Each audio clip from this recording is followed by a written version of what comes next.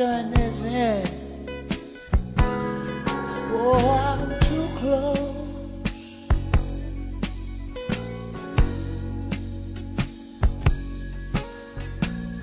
to shaking hands with all my friends. You know I'm too close. Oh, Welcome to our Soul Food Podcast, a ministry of Calvary Chapel, Princeton, West Virginia.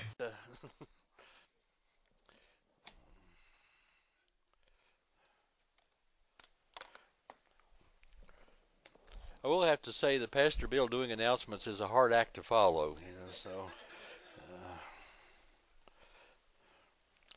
Okay, if you would turn in your Bibles to Mark, book of Mark, chapter 15, and verse 20, beginning at verse 20. I'm not going to ask you to stand because we are covering quite a bit today, and so I will try to talk fast. So it's a lot to cover, both uh, contextually and anyway, I could go on for a long time, but I won't. But let's begin with prayer, though. Father, we come before you this morning, so thankful that we can come before you, that the partition between us that sin had caused has been removed, and that we can enter boldly into your throne room, right before you, Lord, with our needs and our petitions, with our praise and our thanksgiving. And it's all because of what our Lord and Savior Jesus Christ has done for us. And as we look at this passage of Scripture this morning, Lord, that goes into and details the events that took place to bring about our redemption, our right standing with you. Lord, we want to do so with much reverence and much seriousness, but also in much rejoicing, Lord, because it is such a wonderful gift that we have.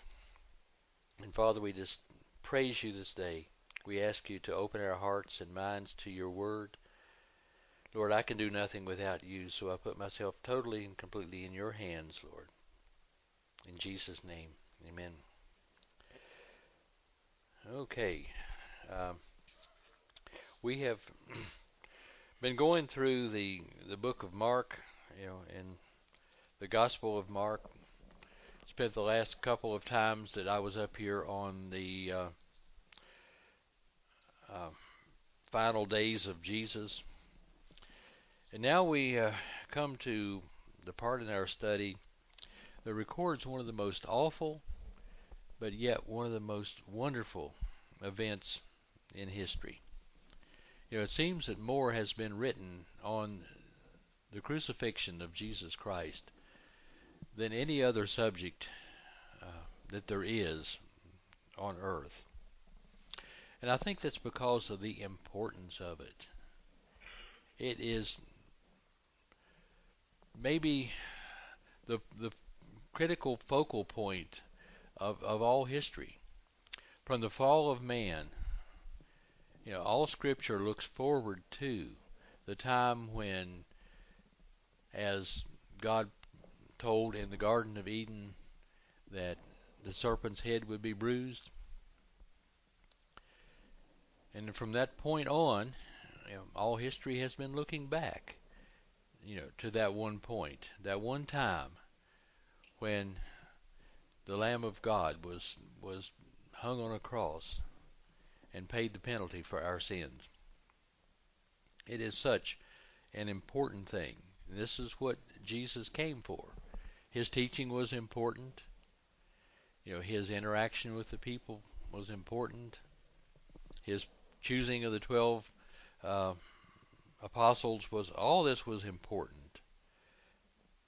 But this is essentially what he came for. You know, Augustine wrote, back in I think the 5th century A.D.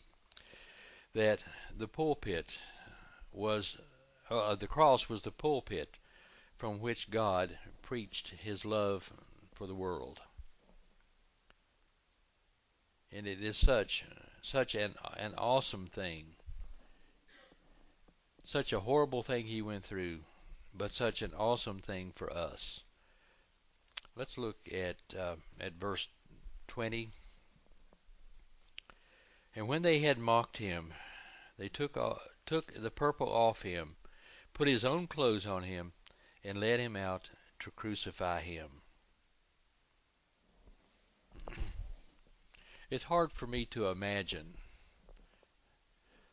the Son of God being ridiculed by those that he created, making fun of him, hitting him, slapping him, spitting on him, putting a crown of thorns on him and a purple robe on him, making a mockery of his lordship and his kingship. And as bad as that was, they then led him out to be crucified. In verse 21, then they compelled a certain man, Simon, a Cyrenian, the father of Alexander and Rufus, as he was coming out of the country, passing by, to bear his cross. Now it was the custom in Rome to make the condemned prisoners carry the cross to the place of crucifixion. Now, Jesus, having been up all night, being brought before the Sanhedrin and grilled and tormented primarily, then brought before Pilate first thing that morning, 6 o'clock in the morning, then being beaten and compelled to carry the cross. Now, they didn't carry the entire cross. Generally, they carried only the cross beam. The upright portion usually were already in place. The prisoners would carry the cross beam, which would weigh someplace between 75 to 125 pounds. This was one heavy piece of wood. And because of what all he had been through, Jesus was just no longer physically able to carry this thing. I mean, he was, after all, a man. And he had the physical limitations of men. Now, the Romans had the right to compel any citizens of their occupied territories to carry a burden. Generally, they could compel anybody to carry something of theirs for 1 mile legally. That's why Jesus used the example, if somebody compelled you or asked you to carry something for 1 mile, carry it 2. That's where this comes from. But they compelled this guy named Simon, a Cyrenian, who was probably, he was from the other side of the Mediterranean in Africa, and he was probably there for the Passover.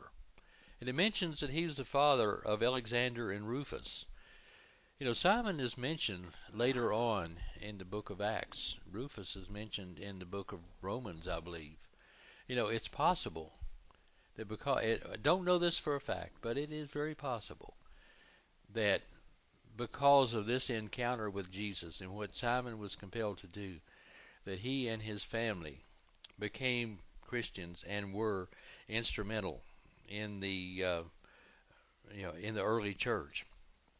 Now, so he was compelled. He didn't have a choice, but he carried the cross for Jesus. Now, Spurgeon says something very interesting about this, though, about Simon.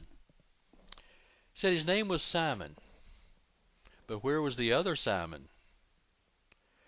What a silent but strong rebuke this would be to him. Simon Peter, Simon the son of Jonas, where art thou? Another Simon has taken thy place. Sometimes the Lord's servants are backward, where they are expected to be forward, and he finds other servants for the same time. If this has ever happened to us, it ought to gently rebuke us as long as we live. Brothers and sisters, keep your places, and let not another Simon occupy your room. Where was Simon Peter? Well, we don't know, but we know that he wasn't there and he wasn't available.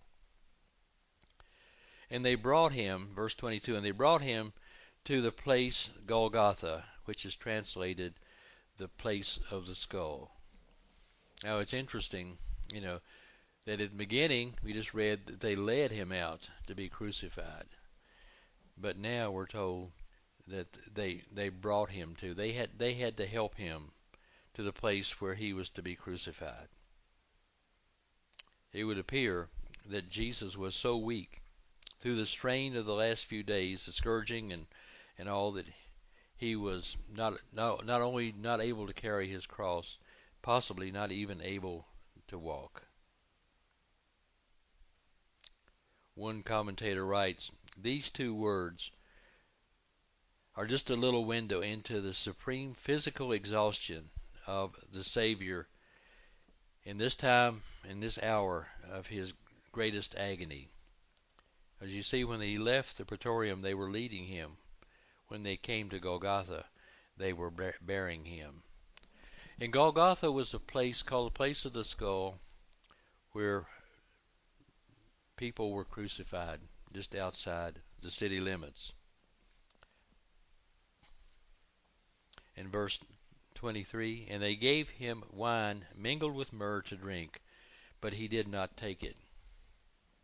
Now, there's a Jewish tradition, and I've read this several different places, that certain respected women of Jerusalem provided this narcotic drink to the condemned prisoners in order to decrease their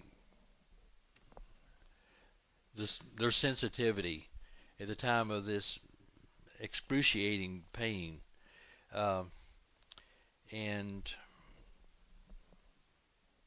the crucifixion was such a horrific way of dying that these people had mercy on the prisoners, regardless of whether they deserved it or not.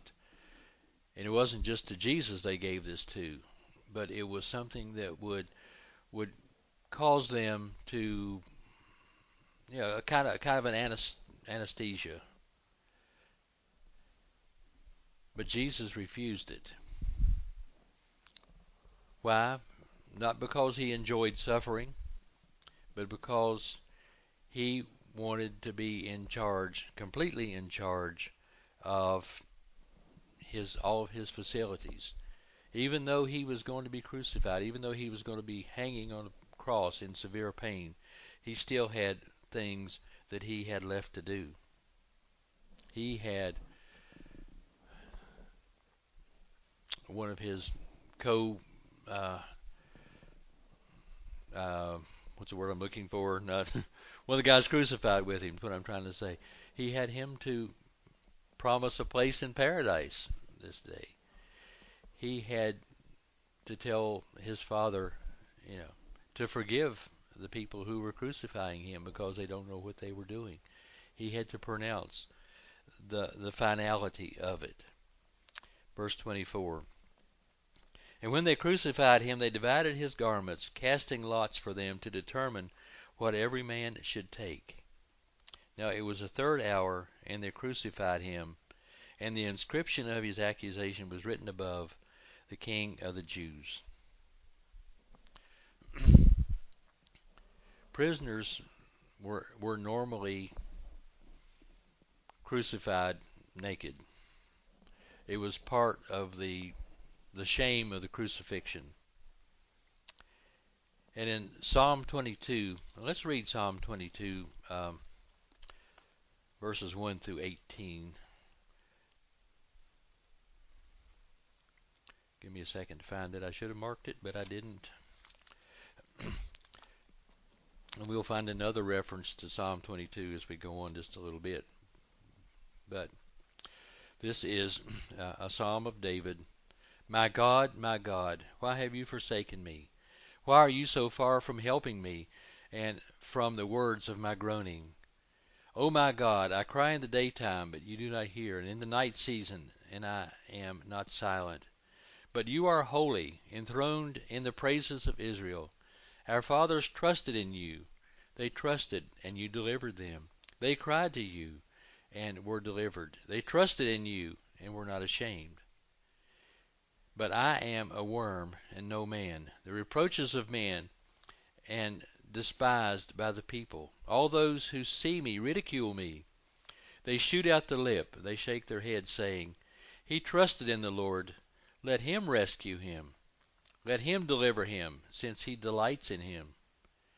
But you are he who took me out of the womb, who made me trust while in my mother's breast. I was cast upon you from birth, from my mother's womb. You have been my God. Be not far from me, for trouble is near, for there is none to help. Many bulls have surrounded me. Strong bulls of Bashan have encircled me. They gape at me with their mouths, like raging and roaring lions.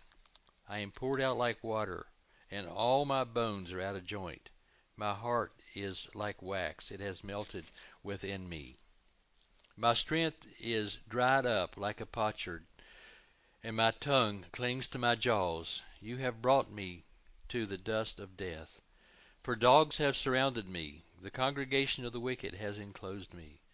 They pierced me, my hands and my feet. I can count all my bones.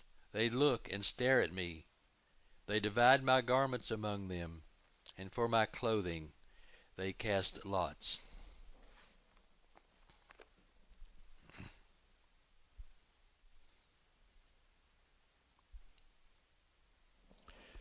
It's astounding, isn't it, that David wrote these words, all these hundreds of years before Jesus was on the cross. But when you look at the gospel accounts of the crucifixion, they don't go into the details of what it was like being nailed to a cross. I know most of you have heard, all the medical descriptions of what happens to a person, when their hands are nailed to a cross and their feet are nailed, and they're lifted up and can't breathe except by pushing up on the nail, and usually die from asphyxiation, and how it took days, and even just imagine, the insects, and they would say even birds of prey would come and pick at the people hanging on the cross while they were still alive, eating at their wounds. Uh, I mean, it was horrible. In fact, we get our English word excruciating from the Latin word for crucifixion. It was so bad. But they are concentrating here, not just Mark, but also John, Matthew, and Luke, up on the purpose and upon the results of this crucifixion. In Jesus' day, it wasn't necessary to explain to the people, what it was like to be crucified. They knew, because it was a common practice in the occupied territories to crucify, especially insurrectionists, people who were a threat to Rome. It was a way of showing the power that Rome had, and way of making an example of those who dared to defy that power. But it wasn't legal to crucify a Roman citizen, and except by direct order from Caesar, because it was such a horrific means of execution. Uh, the Roman statesman Cicero wrote, "It is a crime to bind a Roman citizen. To scourge him is an act of wickedness. To execute him is almost murder. What shall I say of crucifying him? It is an act so abominable it is impossible to find any words adequately to express." And he says it was at the third hour, that is about 9 o'clock in the morning, and the inscription was written above, "King of the Jews." It was common practice, in crucifying these guys very often. As they were carrying their cross to the place of execution, one of the soldiers would carry a sign before the accused saying, this is what they were guilty of. Well, Pilate had this inscription written, "The King of the Jews." And, Luke tells us, I believe it's Luke, tells us that the Jewish leaders protested, saying, "Don't write on here, King of the Jews. Write on here, he said, I am King of the Jews." And Pilate said, "No, what I have written, I have written." Verse 27. With him they also crucified two robbers, one on his right and the other on his left. So the scripture was fulfilled which says, "And he was numbered with the transgressors." Jesus was mocked even by those he was crucified with. Yet Luke tells us that one of these criminals came to saving faith in Jesus. Verse 29, "And those who passed by blasphemed him, wagging their heads and saying, 'Aha, you who destroyed the temple and built it in 3 days, save yourself and come down from the cross.'" Jesus not only endured the mocking and humiliation at the hands of the pagan Roman soldiers, but also from the religious leaders. One commentator said they were acting like silly children who loved to mock one another. It was bad enough that the Son of Man came to earth and man murdered him in the most torturous way possible, but sinful men enjoyed doing it. Even if they didn't believe in his claims to messiahship, just common human decency would have let him alone to die in peace, but they couldn't do that. They hated him that much. And of course, we know that this claim that he was going to destroy the temple and raise it up in 3 days, was totally misunderstood what he was talking about. They understood that he was going to, tear down the temple, the Jewish temple in Jerusalem, and build it back up himself in 3 days, when he was talking about the temple of his body, which in 3 days, they would find out would be back again. Now, verse 31, "Likewise the chief priests also, mocking among themselves with the scribes, said, He saved others, himself he cannot save." It's funny, even in this terrible agony and the fact that they were enjoying this, they could not deny one fact. They said, "He saved others." They had to admit, that what he did was good, that what he did was saving others. But they said, himself he could not save. Jesus could have saved himself easily. His being on the cross was not their victory. He could have escaped the cross easily. Actually, he could have escaped in 3 ways. First of all, If you recall, Pilate was looking desperately for a way to release him. If he had appealed to Pilate by diplomacy and said, this is what's going on here. I'm not a threat to Rome. I'm not a threat to you. These guys, have brought me here through false pretenses. If he had stood up in his own defense, Pilate would have been glad to release him. He wanted desperately to release him, but Jesus gave him no reason to. And in a Roman court of law, silence was an admission of guilt.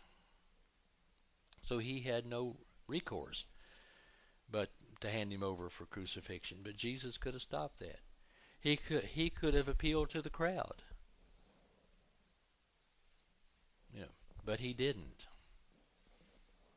The high priest stirred up the crowd against him, but I believe that Jesus could have, just by standing up and defending himself, could have turned the crowd against the priest and in his favor.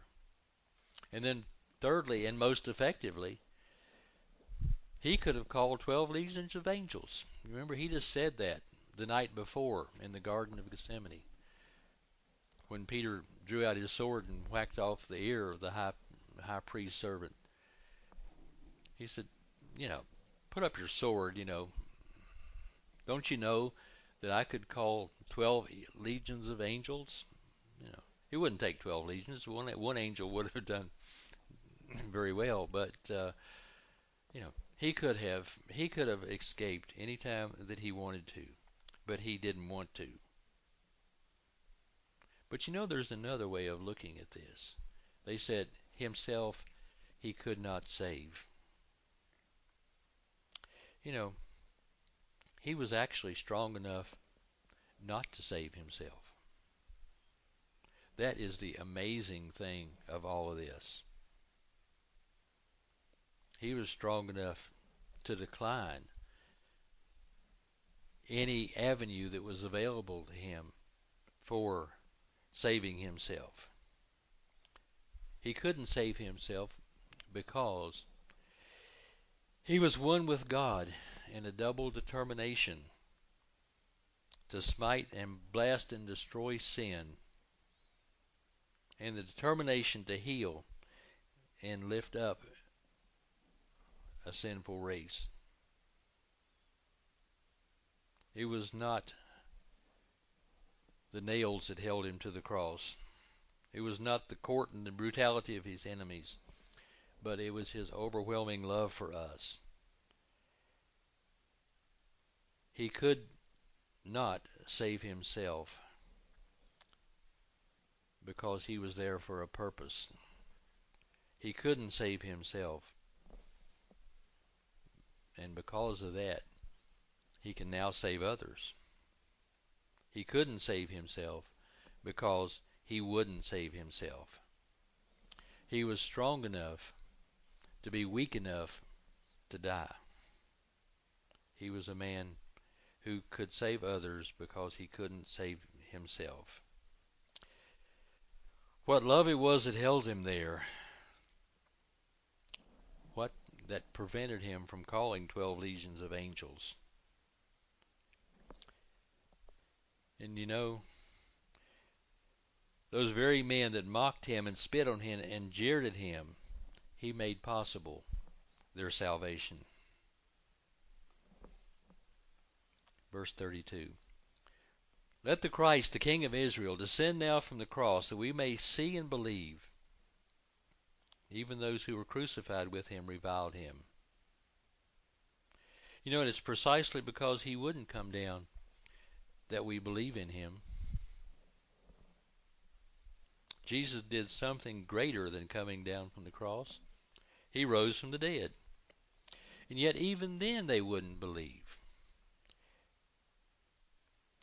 Though later, many other priests did actually believe. We're told in the book of Acts 6, a great many priests were obedient to the faith.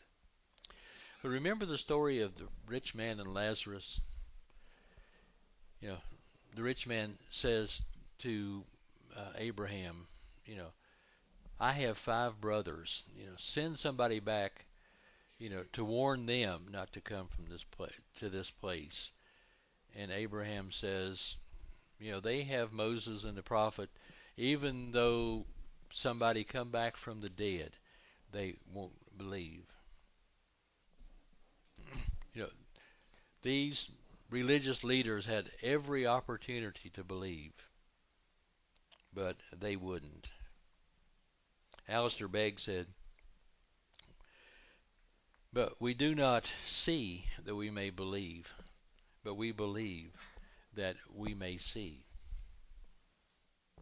C.S. Lewis's famous quote, I believe in Christianity as I believe that the sun has risen, not only because I see it, but because by it I see everything else.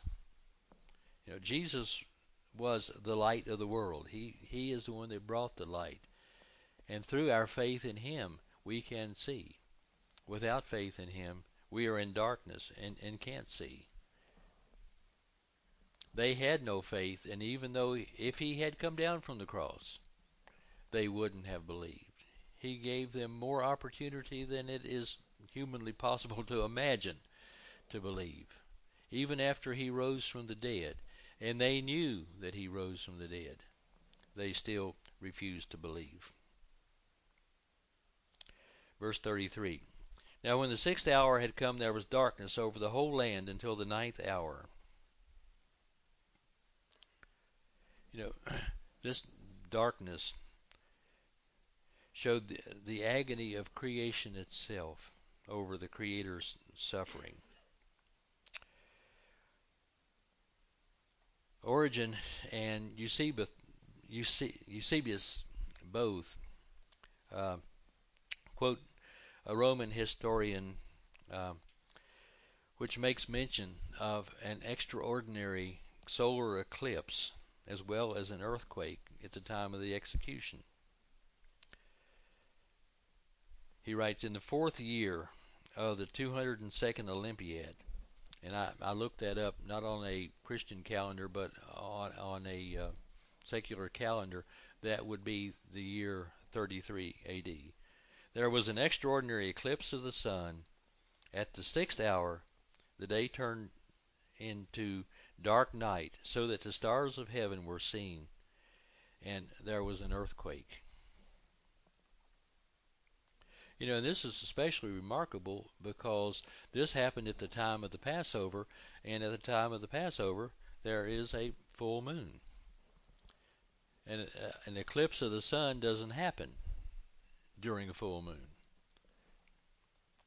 So this had to be something that God did, you know, as a miracle. And Mark makes it clear that it was dark for 3 hours, very much like the Roman historian said. Chuck Smith said that it was as though heaven was veiling itself from the horrible crime that man was committing. Verse 34. And at the 9th hour Jesus cried out with a loud voice, saying, Eloi, Eloi, lama sabachthani, which is translated, my God, why have you forsaken me? We just read that a few minutes ago in Psalm 22. Jesus fulfilling this prophecy. You know, Jesus knew in advance, you know, the great pain and suffering that he was going to have to go through. He had experienced pain and suffering throughout his earthly life because he was a man like us. But he had never known separation from his Father.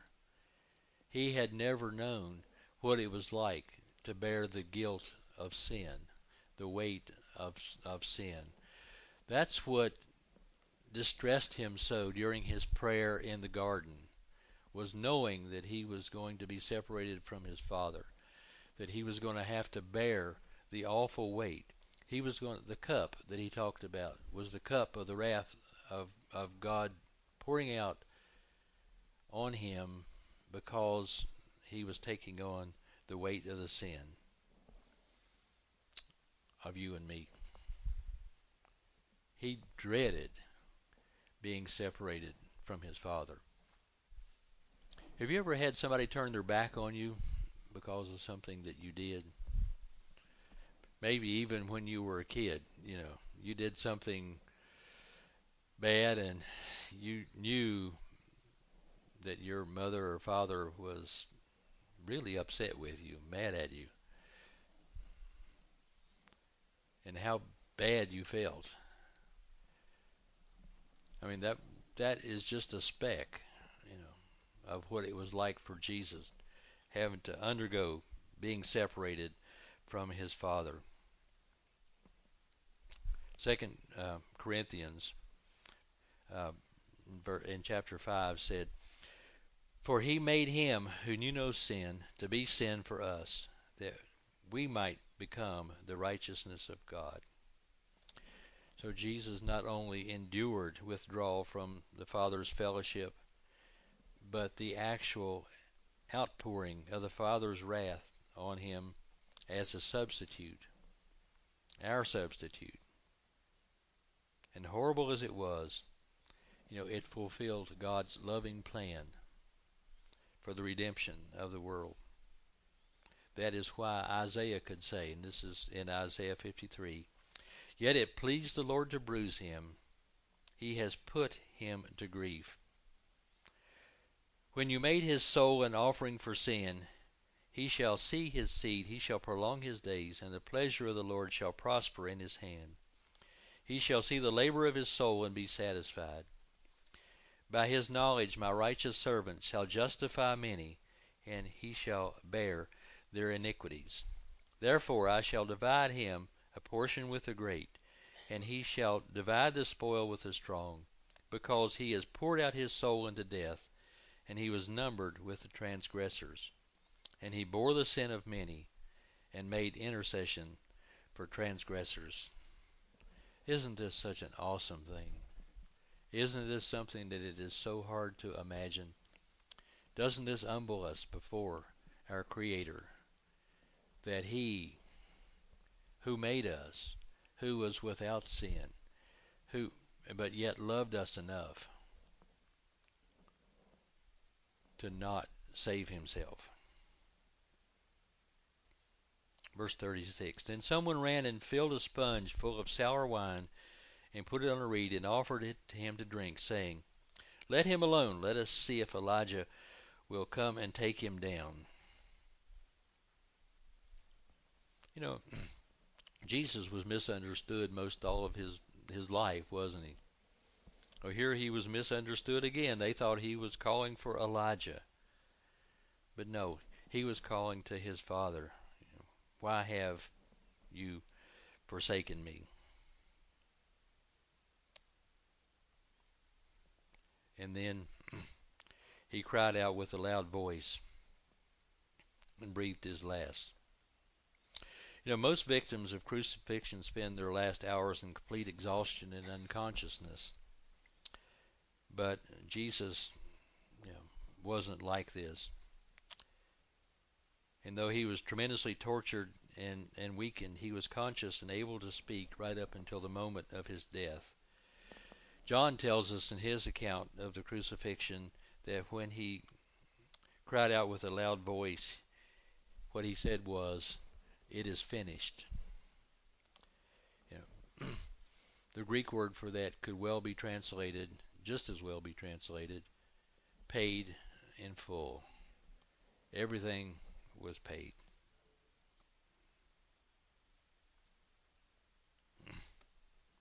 And at some point before he died, the veil in the temple was torn in two, from top to bottom. The veil that separated the presence of God from the common people was removed, making access to him, making access to God through Jesus Christ our Lord possible. Before, only the high priest could enter into the manifest presence of God behind the veil. Now you can. I can. We all can.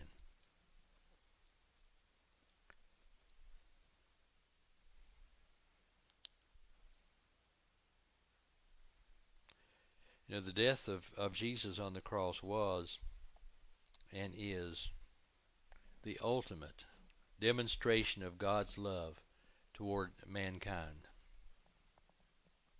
Romans 5 and 8 says, "But God demonstrates his own love toward us, that while we were still sinners, Christ died for us." And in Colossians 2, "And you, being dead in your trespasses and the uncircumcision of your flesh, he has made us alive together with him, having forgiven you all your trespasses, and having wiped out the handwriting of requirements that was against us, which was contrary to us, he has taken out of the way, having nailed it to the cross."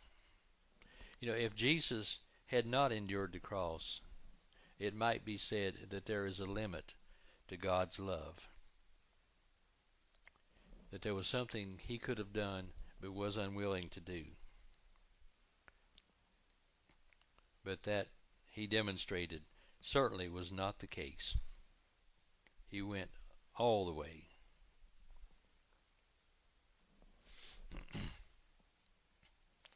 Verse 40, "There were also women looking on from afar, among whom were Mary Magdalene, Mary the mother of James the Less, and of Joseph, and of Salome, who also followed him and ministered to him when he was in Galilee." You know, the women that followed Jesus seemed to be more faithful to him than his men followers, didn't they? And braver, too. Where would the church be without our women folk, who put us men to shame far too often? Verse 42, "Now when even had come, because it was the preparation day, that is, the day before the Sabbath, Joseph of Arimathea, a prominent council member, who was himself waiting for the kingdom of God, coming and taking courage, went to Pilate and asked for the body of Jesus." You know, this Joseph of Arimathea evidently was silent during the council that sentenced Jesus to death. But, you know, at the time after his death, he was courageous enough to go before Pilate and ask if he could have the body of Jesus, to bury him properly.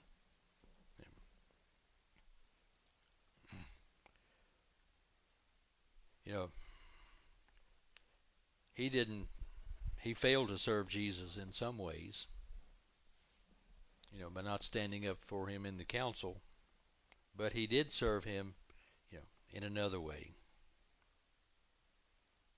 You know, it wasn't possible for anybody else to provide the tomb, but it was possible for Joseph of Arimathea. And, you know, very often the bodies of crucified criminals were left on the cross to be just to rot away if they didn't need the cross, or to be eaten by wild animals or whoever. But now, at this particular time, however, the Jews wanted the bodies of the crucified taken down because it was the time of the Passover. And they made sure, but, you know, if there was no family member to take the body of the crucified criminals, then, you know, they were just dumped into a common grave, because the Romans weren't interested in giving them a proper burial, you know, at all. Now, verse 44 says, "Pilate marveled that he was already dead, and summons the centurion and asked him if he had been dead for some time. And when he found out from the centurion, he granted the body to Joseph. Um, so, you know, it crucifixion being a type of death that oftentimes took days. You know, for Jesus, it happened just within one day. But we have to remember, nobody took his life. He gave it. He gave it of his own will and accord.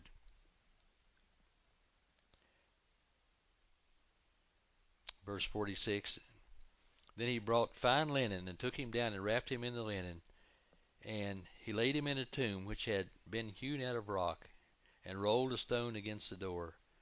And Mary Magdalene and Mary the mother of Joseph observed where he was laid. Because the Sabbath was coming and they couldn't do anything, they had purposed to come back, after the Sabbath was over and make a proper burial for him. This is in a lot of ways a strange story. It's hard to understand the mystery that one could gain a victory by being defeated, that one could come to be crowned King of Kings and Lord of Lords by dying on a cross. But then, who can understand and explain the love of God? Who can understand and explain John 3:16? For God so loved the world that he gave his only begotten Son, that whosoever believes in him should not perish, but have everlasting life. I want to close with a poem by John Newton.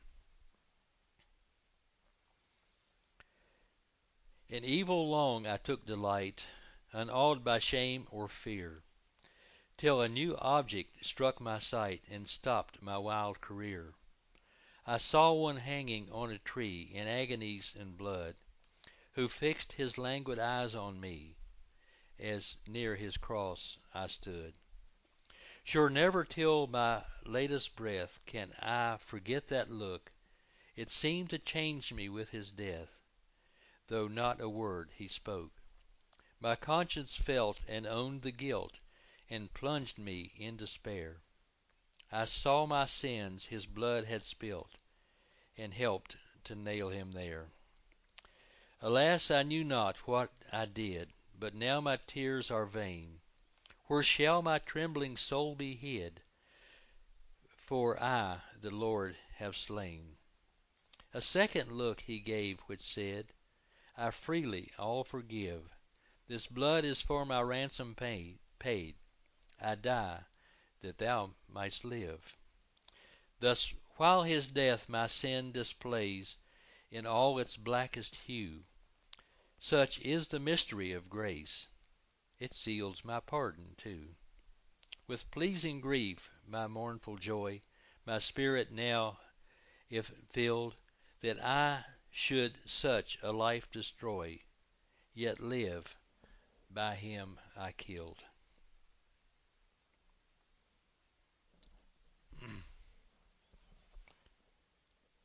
It is something that, like I said to begin with, more words have been written, more songs written about this one event than anything else, yet we cannot explain it or understand it, but we can accept it. And I hope everybody here has done just that, has taken this death and made it our own. And if you haven't, today is the day to do that. Thanks, and God bless.